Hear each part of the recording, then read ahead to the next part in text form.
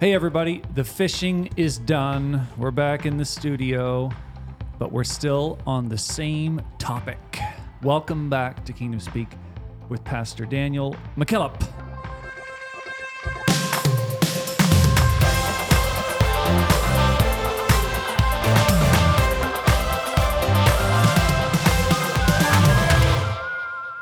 Fish and chips for lunch today. I think we're just having chips by the sounds of things.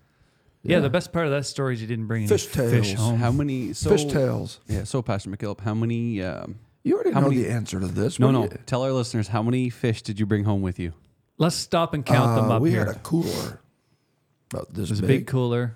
Pastor McKillop, please There answer was the question. 5 out of 8 tags. We had 5. And how many were on the trip? You So there was asked how 1, many 2, we brought home. Okay, let's try it a different One way. cooler. Pastor McKillop, how many tags do you have left over Let from your me trip? circle back. what is that? Jen, what's her name? Saki. What is it? Jen Saki. Jen Psaki. Let me circle back to Oh my you. goodness, you guys. And You still have I'm not eating answered the tag question. Tag soup. One cooler, one wet Kingdom Speak backpack that got thrown into the river, Yeah. live on video. Yeah. yeah, it's good to be home. Hey, we had a great trip. How was your trip? Man, did we ever have a time?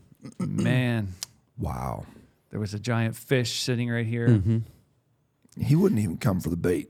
The last bit of analytic research I have done shows me that the most recent Gone Fishing episode has performed at half the rate That's right. of the original. I'll just throw that out there. We're currently trying to figure out why. Why do you think it would not be performing as well? Yeah, what's the biggest What difference is the between the two? biggest difference? Yeah. The biggest difference is that the analytics you're using is 1 year for the first one and 1 week for the second one. No, yeah. That's the biggest difference. He's coming out strong now, boys. Yeah. Yeah. Just a small 51 week Listen, difference. Those are just numbers. Those are just numbers you're That's throwing exactly. out right now. They're just numbers. All right, so this one's pretty good. Somebody put some work into this review. Potent, powerful, and profound. Okay. Following the The suggestion 3 P's of Kingdom Speak. of one of my best friends, I am a relatively new Kingdom speaker. All right. Well, thank you. Welcome to the show. We've been here for about 3 years. All I can say is, wow. Wow. Yeah. Oh my goodness. We can say that too. Come on. My favorite episodes include the series with Bishop Booker, obviously, and the interview with Brother Darren Sargent. Ah, So, hey, this guy's doing his homework. good stuff. But that series on the Godhead with Bishop Odom, and they get the fire and the brains all scrambled. Some of the most powerful insight on the subject that I've ever heard in my 25 years living for God. One episode or series that I would love to see would be a conversation with evangelist A.J. Holloway. His insight on the scripture, through his knowledge of the Greek and Hebrew languages, provides a profound understanding that listeners would love. Plus, I feel the combination of he and Pastor would be one that Kingdom speakers would love to hear from again and again. And that's from Logan Stovall Willis in Texas. Also, Stovall Willis. Can you say that faster? also the Apple podcast ID says Logo Astros.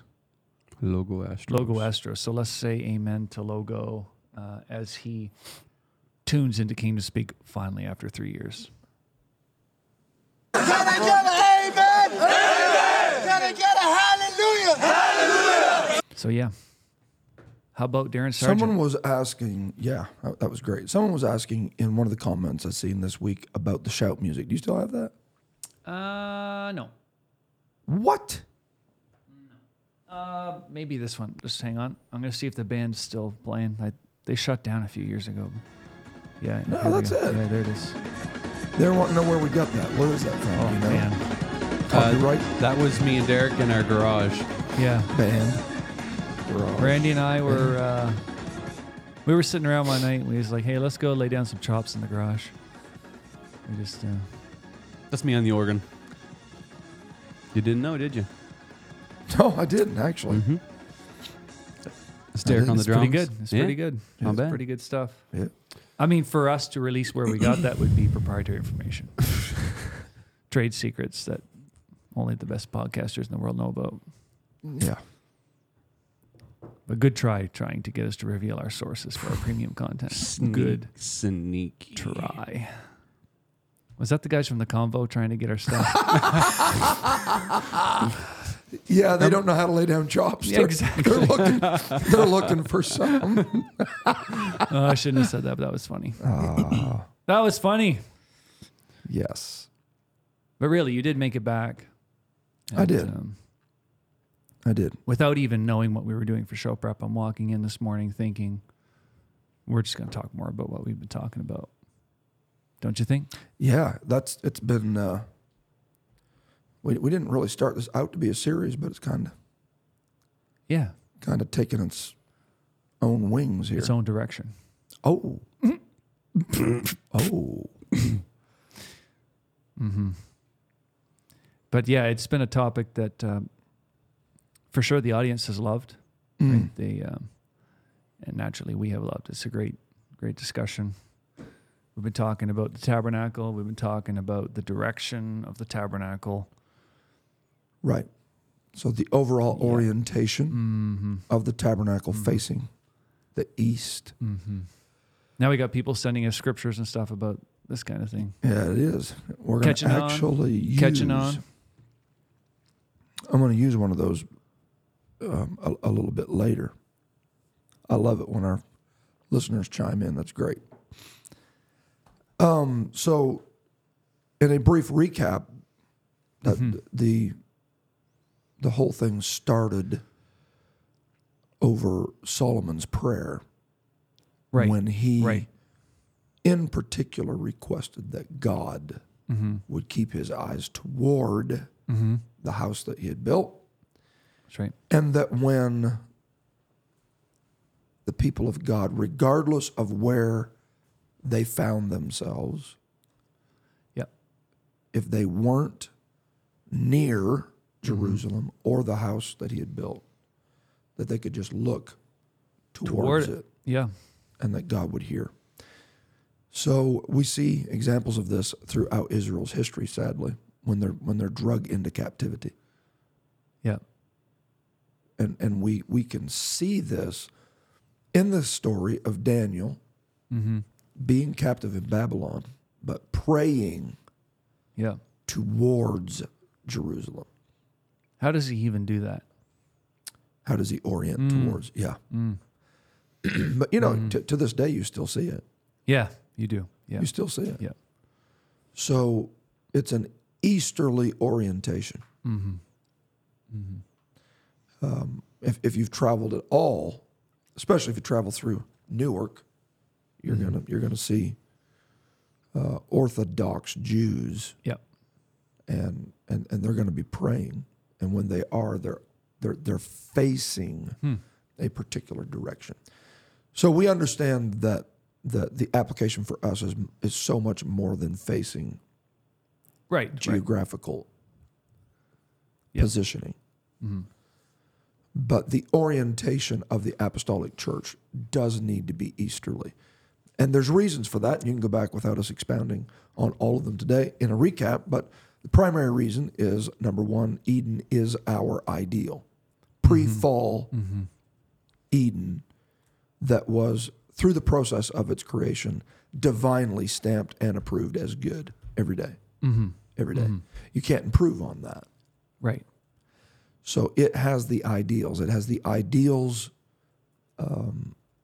for the whole system, for separation, for boundaries, for fruitfulness, for productivity, for responsibility, for dressing, for keeping, for expanding, for multiplication, one river in, 4 rivers out.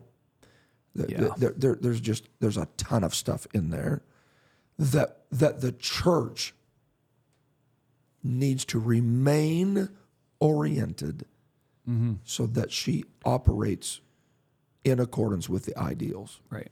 We must not allow the fallenness of humanity and of society, and the curse even affected earth itself, to change our ideals on what we operate Yep. with. Okay? And so clearly, it goes without saying, but needs to be said, that the ideals that govern the church are entirely different. I don't even know if the world has ideals now, but if you can say that they do, they shan't be the same, Right. right? Right. We're not walking the same direction. There's the word again.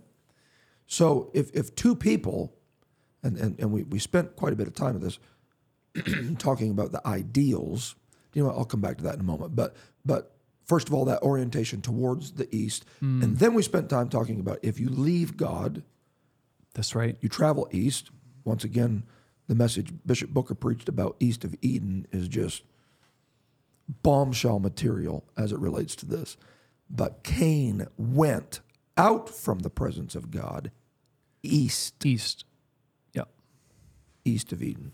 So to depart from God is to travel east. Yeah. That's right. Okay? Yeah. So part of that orientation of the tabernacle was that when someone travels east in order to come back to God, they travel west naturally. That's what repentance is. It is turning around.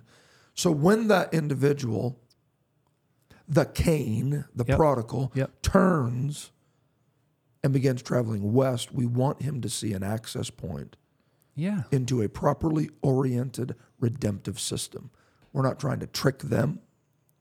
We don't want them to approach the church as they're coming back, Yeah. wondering where the door is, if they can get in, if they'll be permitted. The church needs to be oriented so that it's receptive to an individual that's on their way back to God. Yeah. So all that was great stuff. And then we talked about, we kind of drilled down within that church discussion to orientation within the church. Right. So that was the next step. So once you have it properly oriented within its greater world, Yeah. then within it, Yep. and that's what we spent quite a bit of time last week talking about, was even the instrumentation within the tabernacle was specifically positioned, this to the south, that to the north, this by the veil, right? The altar was the first thing that you meet, When you're coming in. Yep. right?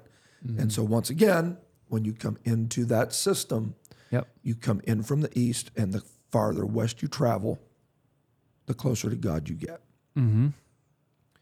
Culminating in an experience of the glory of God in the holiest of holies. Yep. Okay? That's Yeah. one-on-one. When you first come in, it's crowded. Everybody's there. But the farther you get into it, it reduces it down and strips it away to being a one-on-one experience. And when you get as far west in that system as you can get, it's you and God Yep. and nobody else. Nobody else.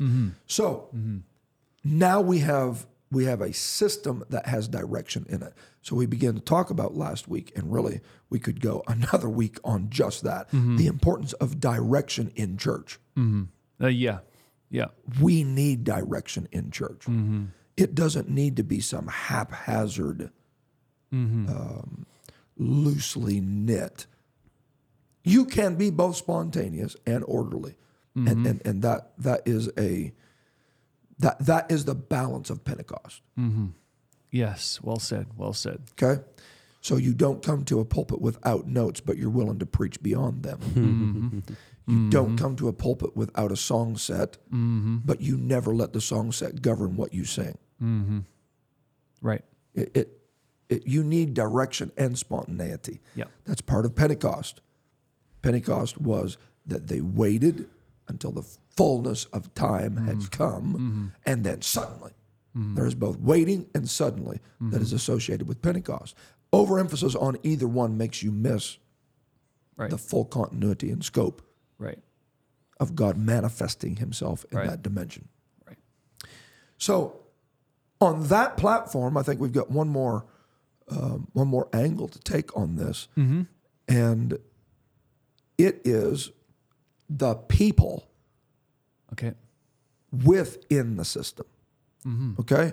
So we've talked about the orientation of the system within the world. We've talked about the orientation of the instruments within that system that is oriented within the world properly, Right. east to west. And now we got to talk about those men, humanity, within that system. So we might get practical, is what you're saying. We might get practical. Yeah, we will. No, actually, boy. I can take care of the might. It will get practical. Okay? And in order to really talk about this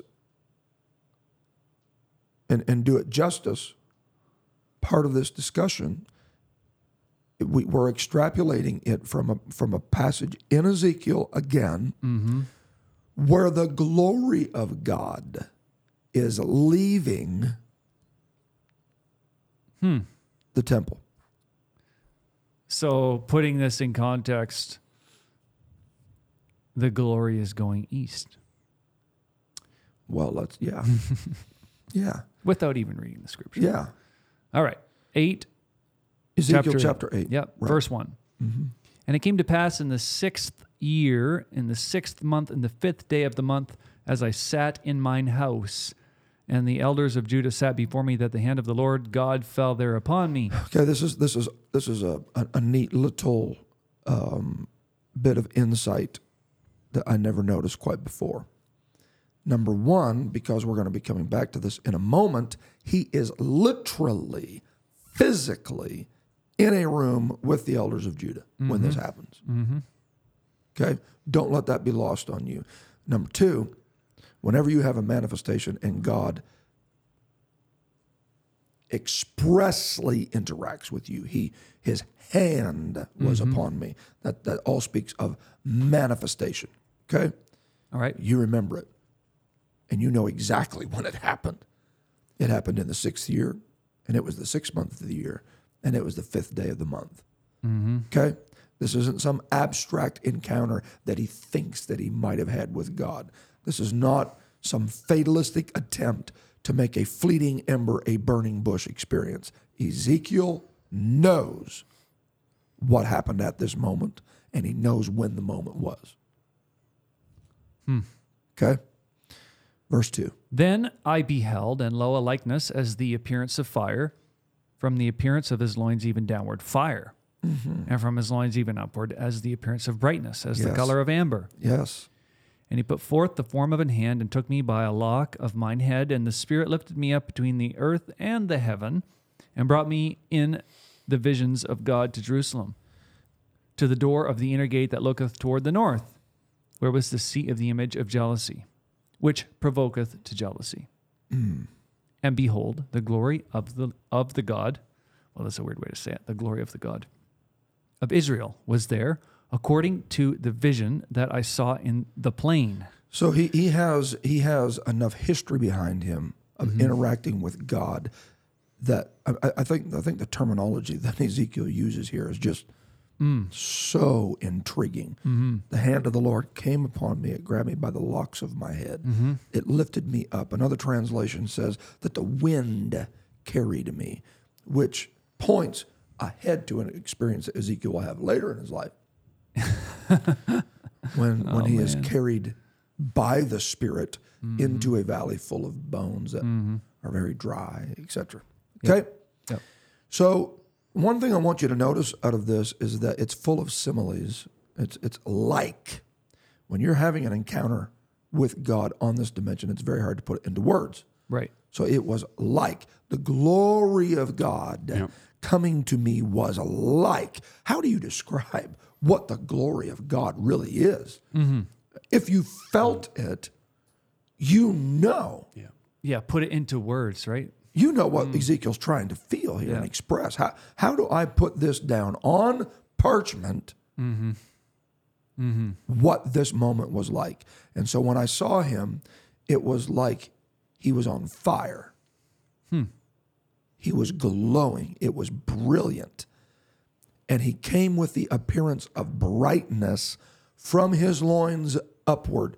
Now, the word brightness there does not just speak to the luminosity and the brilliance, that shimmering awe of the glory of God. It is a transformative thing. Okay? When Moses was in the glory of God atop the mountain, when he came back down from that mountain, his face shone with such a brilliance that he had to cover his face so that the people could even look at him. Okay? This is a level beyond that. The word brightness here actually means, can you pull it up? So you got your, or would you pull it up? You can fact check me. It actually means to warn. So the glory of God that was coming to admonish, is, yes, to warn, to teach. there you go. So the glory of God is not something that just shows up to make you feel good and to have your hair stand on edge and have everybody. No. When you're in the moments of the glory of God and there's an intensity to the brightness of his coming, your response at that moment is not mosh pit, chest bumping, fist bumping, high-fiving everybody else that's in that moment. There is a woe is me that happens when you're in the glory of God. Yeah. Isaiah experienced such a dimension of the glory of God that it shook the very foundations of the house were shaken and the pillars began to move. And at that moment, Isaiah doesn't go, dude, do you know what I just experienced? It was the coolest thing, man. You should have been in church tonight. No. It makes you look at yourself and go, woe is me. I find it very interesting that up until that moment, Isaiah is full of woe is this and woe is that and woe is this and woe is that and woe is everybody else. But when you have an encounter with the glory of God, it takes it from woe is everybody else to woe is me. Woe is me. So I think what you're trying to get at here is the glory shows up to teach, to admonish, to warn. Yes. And I think the intent behind it is for us to change our direction. Yes. Right. We have to. So we are coming into a place that's intentionally placed a proper direction. We come in, have the experience, and then it's on us to change our direction. Yes. And it has to come down to that level. Right? You're absolutely right. Yeah. You're absolutely right. I want to just keep your finger there in that passage. You actually, I didn't know you were doing this, but you referenced a comment from one of our listeners about A.J. Holloway. Yep. So I don't know who this preacher is. So when I read that, I jump on, start searching on YouTube. I found a podcast that he was having with Apostolic Center Podcast. And he made a statement that really connected with me. This is what he said. He said that in his opinion, truth is masculine and mercy is feminine. And he made that statement and he just kept rolling. Man, I got hung up when he made that statement. So we understand that male and female are made in the image of God. Okay? We understand that it takes, from a biblical understanding, it takes both masculine and feminine to accurately represent divine imagery. All right. You don't get a true composite of the attributes of God by just looking at the masculine. And you don't get it by just looking at the feminine. It takes both masculine and feminine. Okay? So I understand that. There's something about a man and a wife, a husband and a wife, that accurately depict this is what God looks like. Taking what he said man, my mind immediately went to the book of Psalms, where mercy, feminine, and truth, masculine, are met together. Righteousness, a derivative of truth, masculine, peace, have kissed each other. So in order for the body of Christ to accurately represent the image of our Creator, we need both elements, truth and mercy. Correct. So a church that overemphasizes and a ministry that overemphasizes one or the other distorts the equilibrium Wow. and the holisticness Wow. of the nature of God. Wow. Okay? So if you've got a church that just preaches mercy, mercy, mercy, mercy, mercy until it's mercy me, and it's a license to just do whatever you want to do, that is a very feminist church. It is a very temporal church. It is a church that is based on feelings. Okay? Easily offended, easily.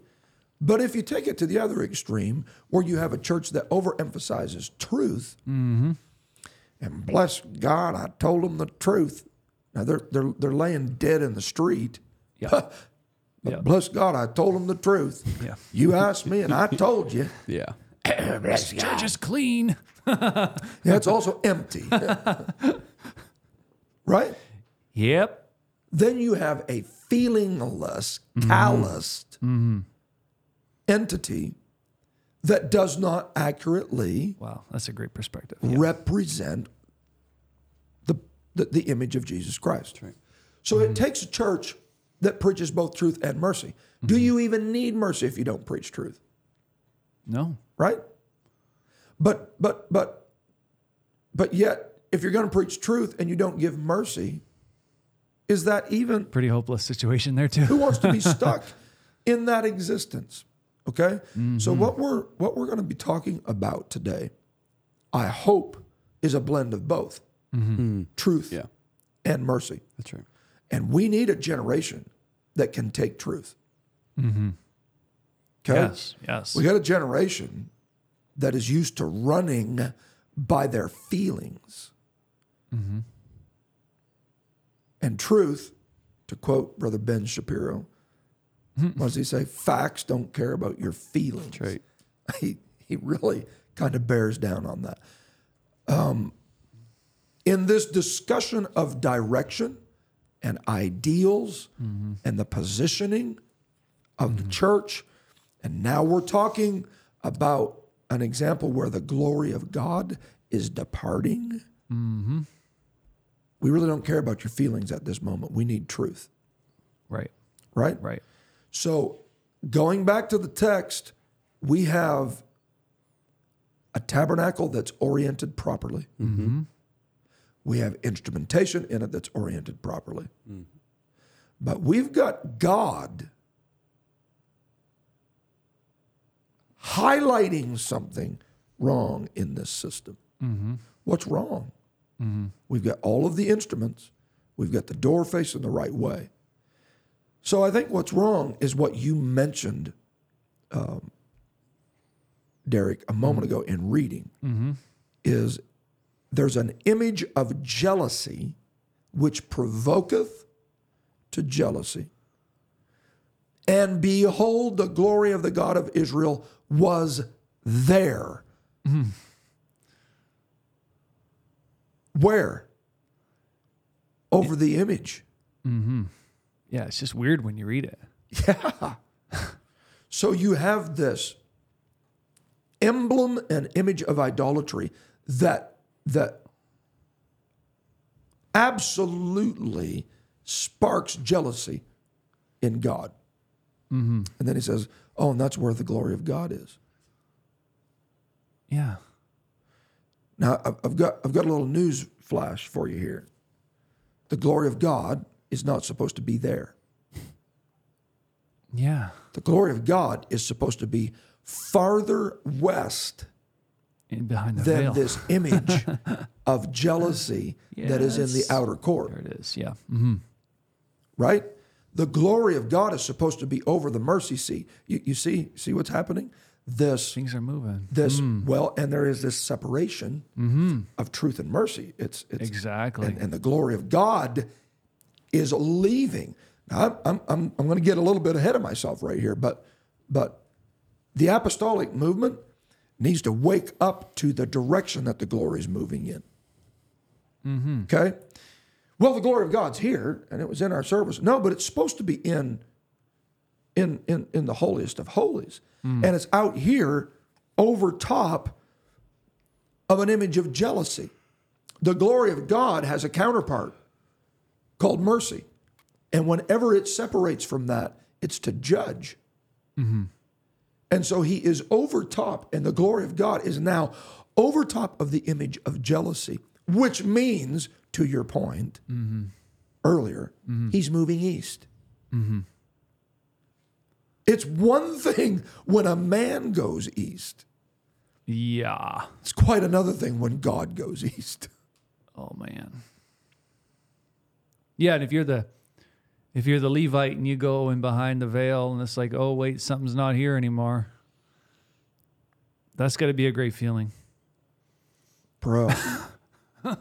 Bro.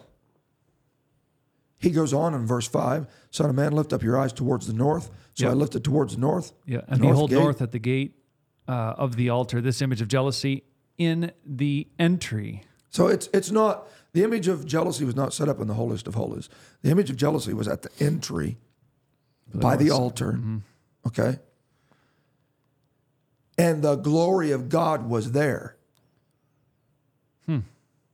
Go ahead. Verse 6. And he said, furthermore unto me, Son of man, seest thou what they do, even the great abominations that the house of Israel committeth here?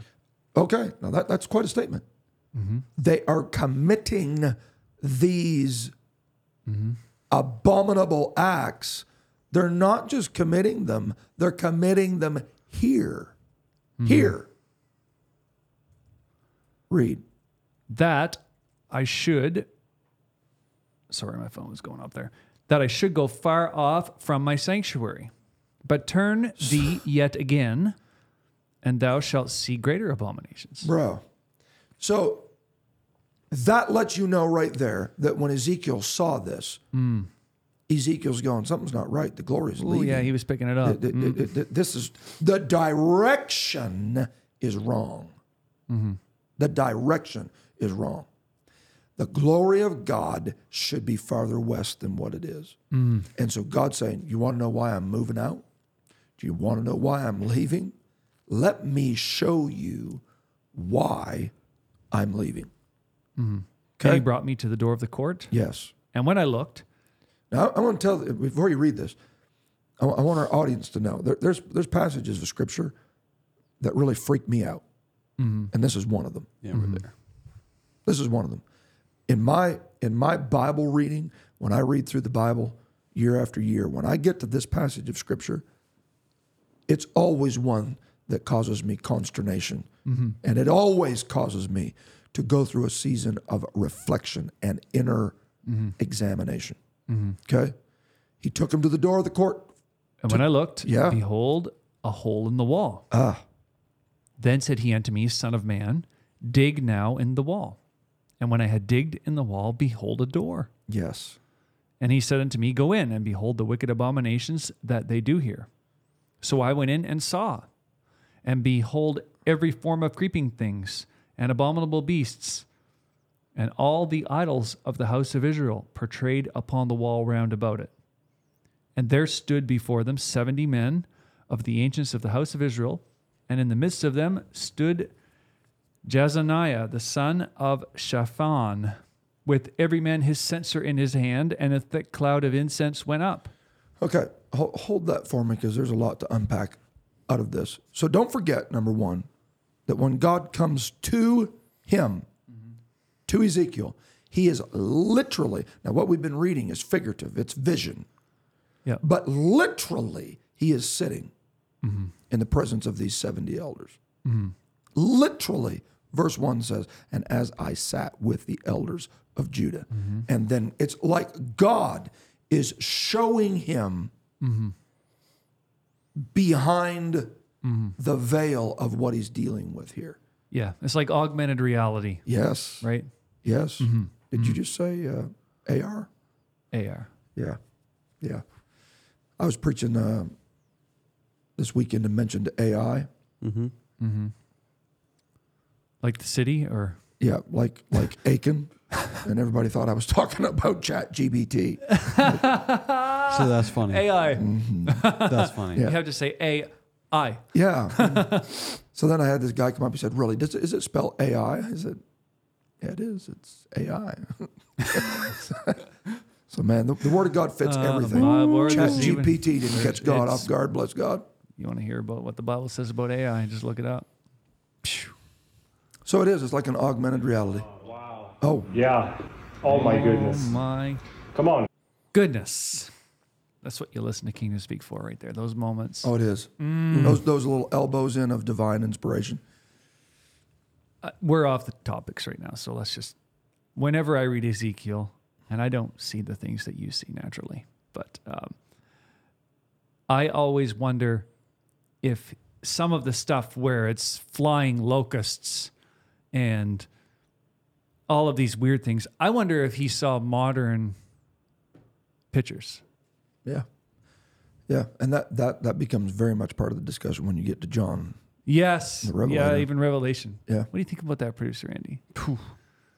Like Do you how want- does Ezekiel That's describe your a helicopter? wheelhouse. Oh, it is my wheelhouse. It's like Ezekiel, my do wheel. you read Ezekiel, it's the like wheels within the I was wheels? just going there. Okay. Do you read the I try. the I try message not, version? I try not to read too much. I find it just weighs me down. I can only take.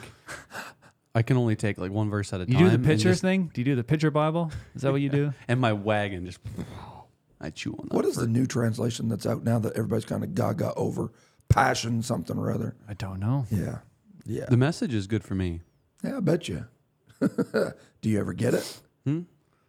No. Yeah, and I get- he just answered the question. I I don't get the message, man. I just read it. I get my wife to read it to me. Oh, nice. Yeah. That's nice. We sit there and she reads it Sounds to like me. an so- amazing time. Mm-hmm. Wow. I was telling Pastor McKelp this before the session. Like Ezekiel is just a fantastic book, one that I get so much inspiration from. And then once you get through Ezekiel, you land in Daniel, and Yeah. it just goes uphill from there. It's Yes. just It's a long trek to Matthew. It's a long trek. You just keep your head down. I love it. Just keep your head down, man. Let's go back to the book of Jeremiah for a break every once in a while. Yeah, that's bad too. Oh man. Yeah, I hear you. So he's trying to explain to Ezekiel why I'm leaving. I'm leaving. Yeah. And the reason I'm leaving is if you dig through that wall, you're going to see. And as he digs through the hole in the wall, there's a door, which is all about access. And once he looks in there, the elders are in there performing every abominable act. Every. Now, you got to ask yourself, what does not fit within the bookends of all and every? Okay? Now, I'm going to come back to this in a moment, but this is what I really want to highlight out of this. When you go later in Ezekiel 8, drop down to verse 16. And he brought me into the inner court of the Lord's house. And behold, at the door of the temple of the Lord, between the porch and the altar, were about 25 men Yes. with their backs toward the temple of the Lord. Okay. With their backs, they're in the inner court, Wow. but their backs are towards the temple. Now- Interesting. Now read on. And their faces toward the east. Oh. Well, that seems to be like the polar opposite of where we're And- supposed to be looking, gentlemen. Wait a minute. Yeah. And they worshipped the sun It does not get better. toward the east. Toward the east. Here's the problem, and this is why the glory of God is leaving. They're in a system that's oriented properly, but they aren't oriented properly. Boom. Listen to that. Wow. So you can be in a system that is set up to pull you from east to west, from away from God to God. And you can be in a system, a redemptive system, and we know that system is called the church. Okay? You can be in a church that's oriented properly, and you can be disoriented. There is fewer things more dangerous than men that are in a system that's oriented properly, but they have become disoriented. Wow. Wow. Those back-to-backs. Wow.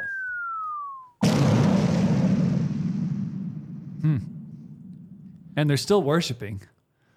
Yes. Just worshiping the wrong thing. They're worshiping the wrong thing. But they think because they're in the temple, Right. Yeah. it's okay. And they think that the position, so that's where position is crazy. Okay, if you make it all about position,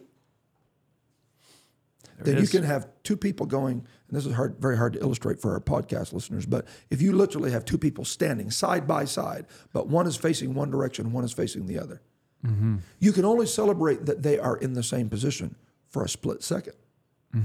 Direction separates them the first time they take a step. So this reinforces the biblical narrative that two cannot walk together except they be agreed. Position is not what determines fellowship. Direction is what determines fellowship. Yes. So good. Which is why you Yeah. can fellowship with someone that's not on the same position as you are on everything. Well- but they're going the same direction. Whoa. Whoa, Whoa. whoa, whoa, whoa. Full stop. Think about that. Full stop. That makes a great case. Great Yeah. case. Right? We're going the same direction. But somebody could be in the same position heading the wrong way, and you should. Absolutely. Which comes back to why Yeah. you've got to get beyond the fact that, oh, the glory of God's here. Well, yay, good for you. Which way is he going? Yeah.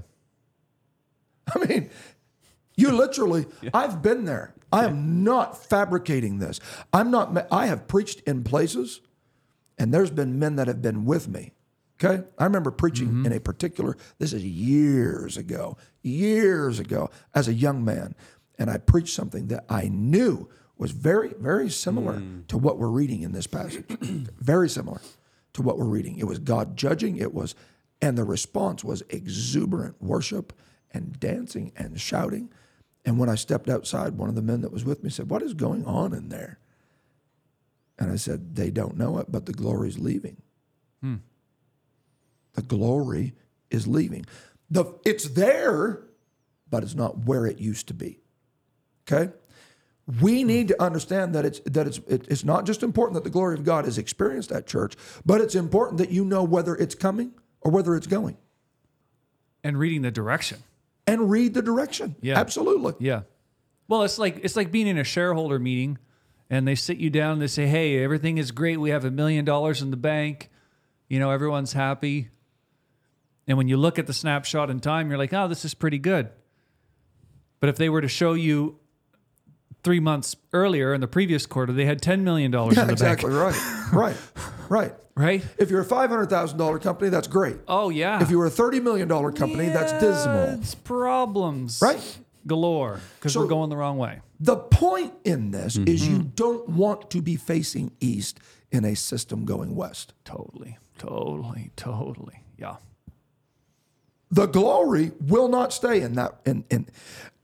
The overall orientation can be right, the instrumentation can be right, but the moment the men in it get disoriented, God goes, "I'm out.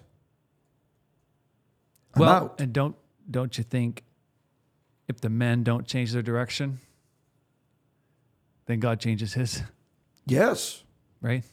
absolutely.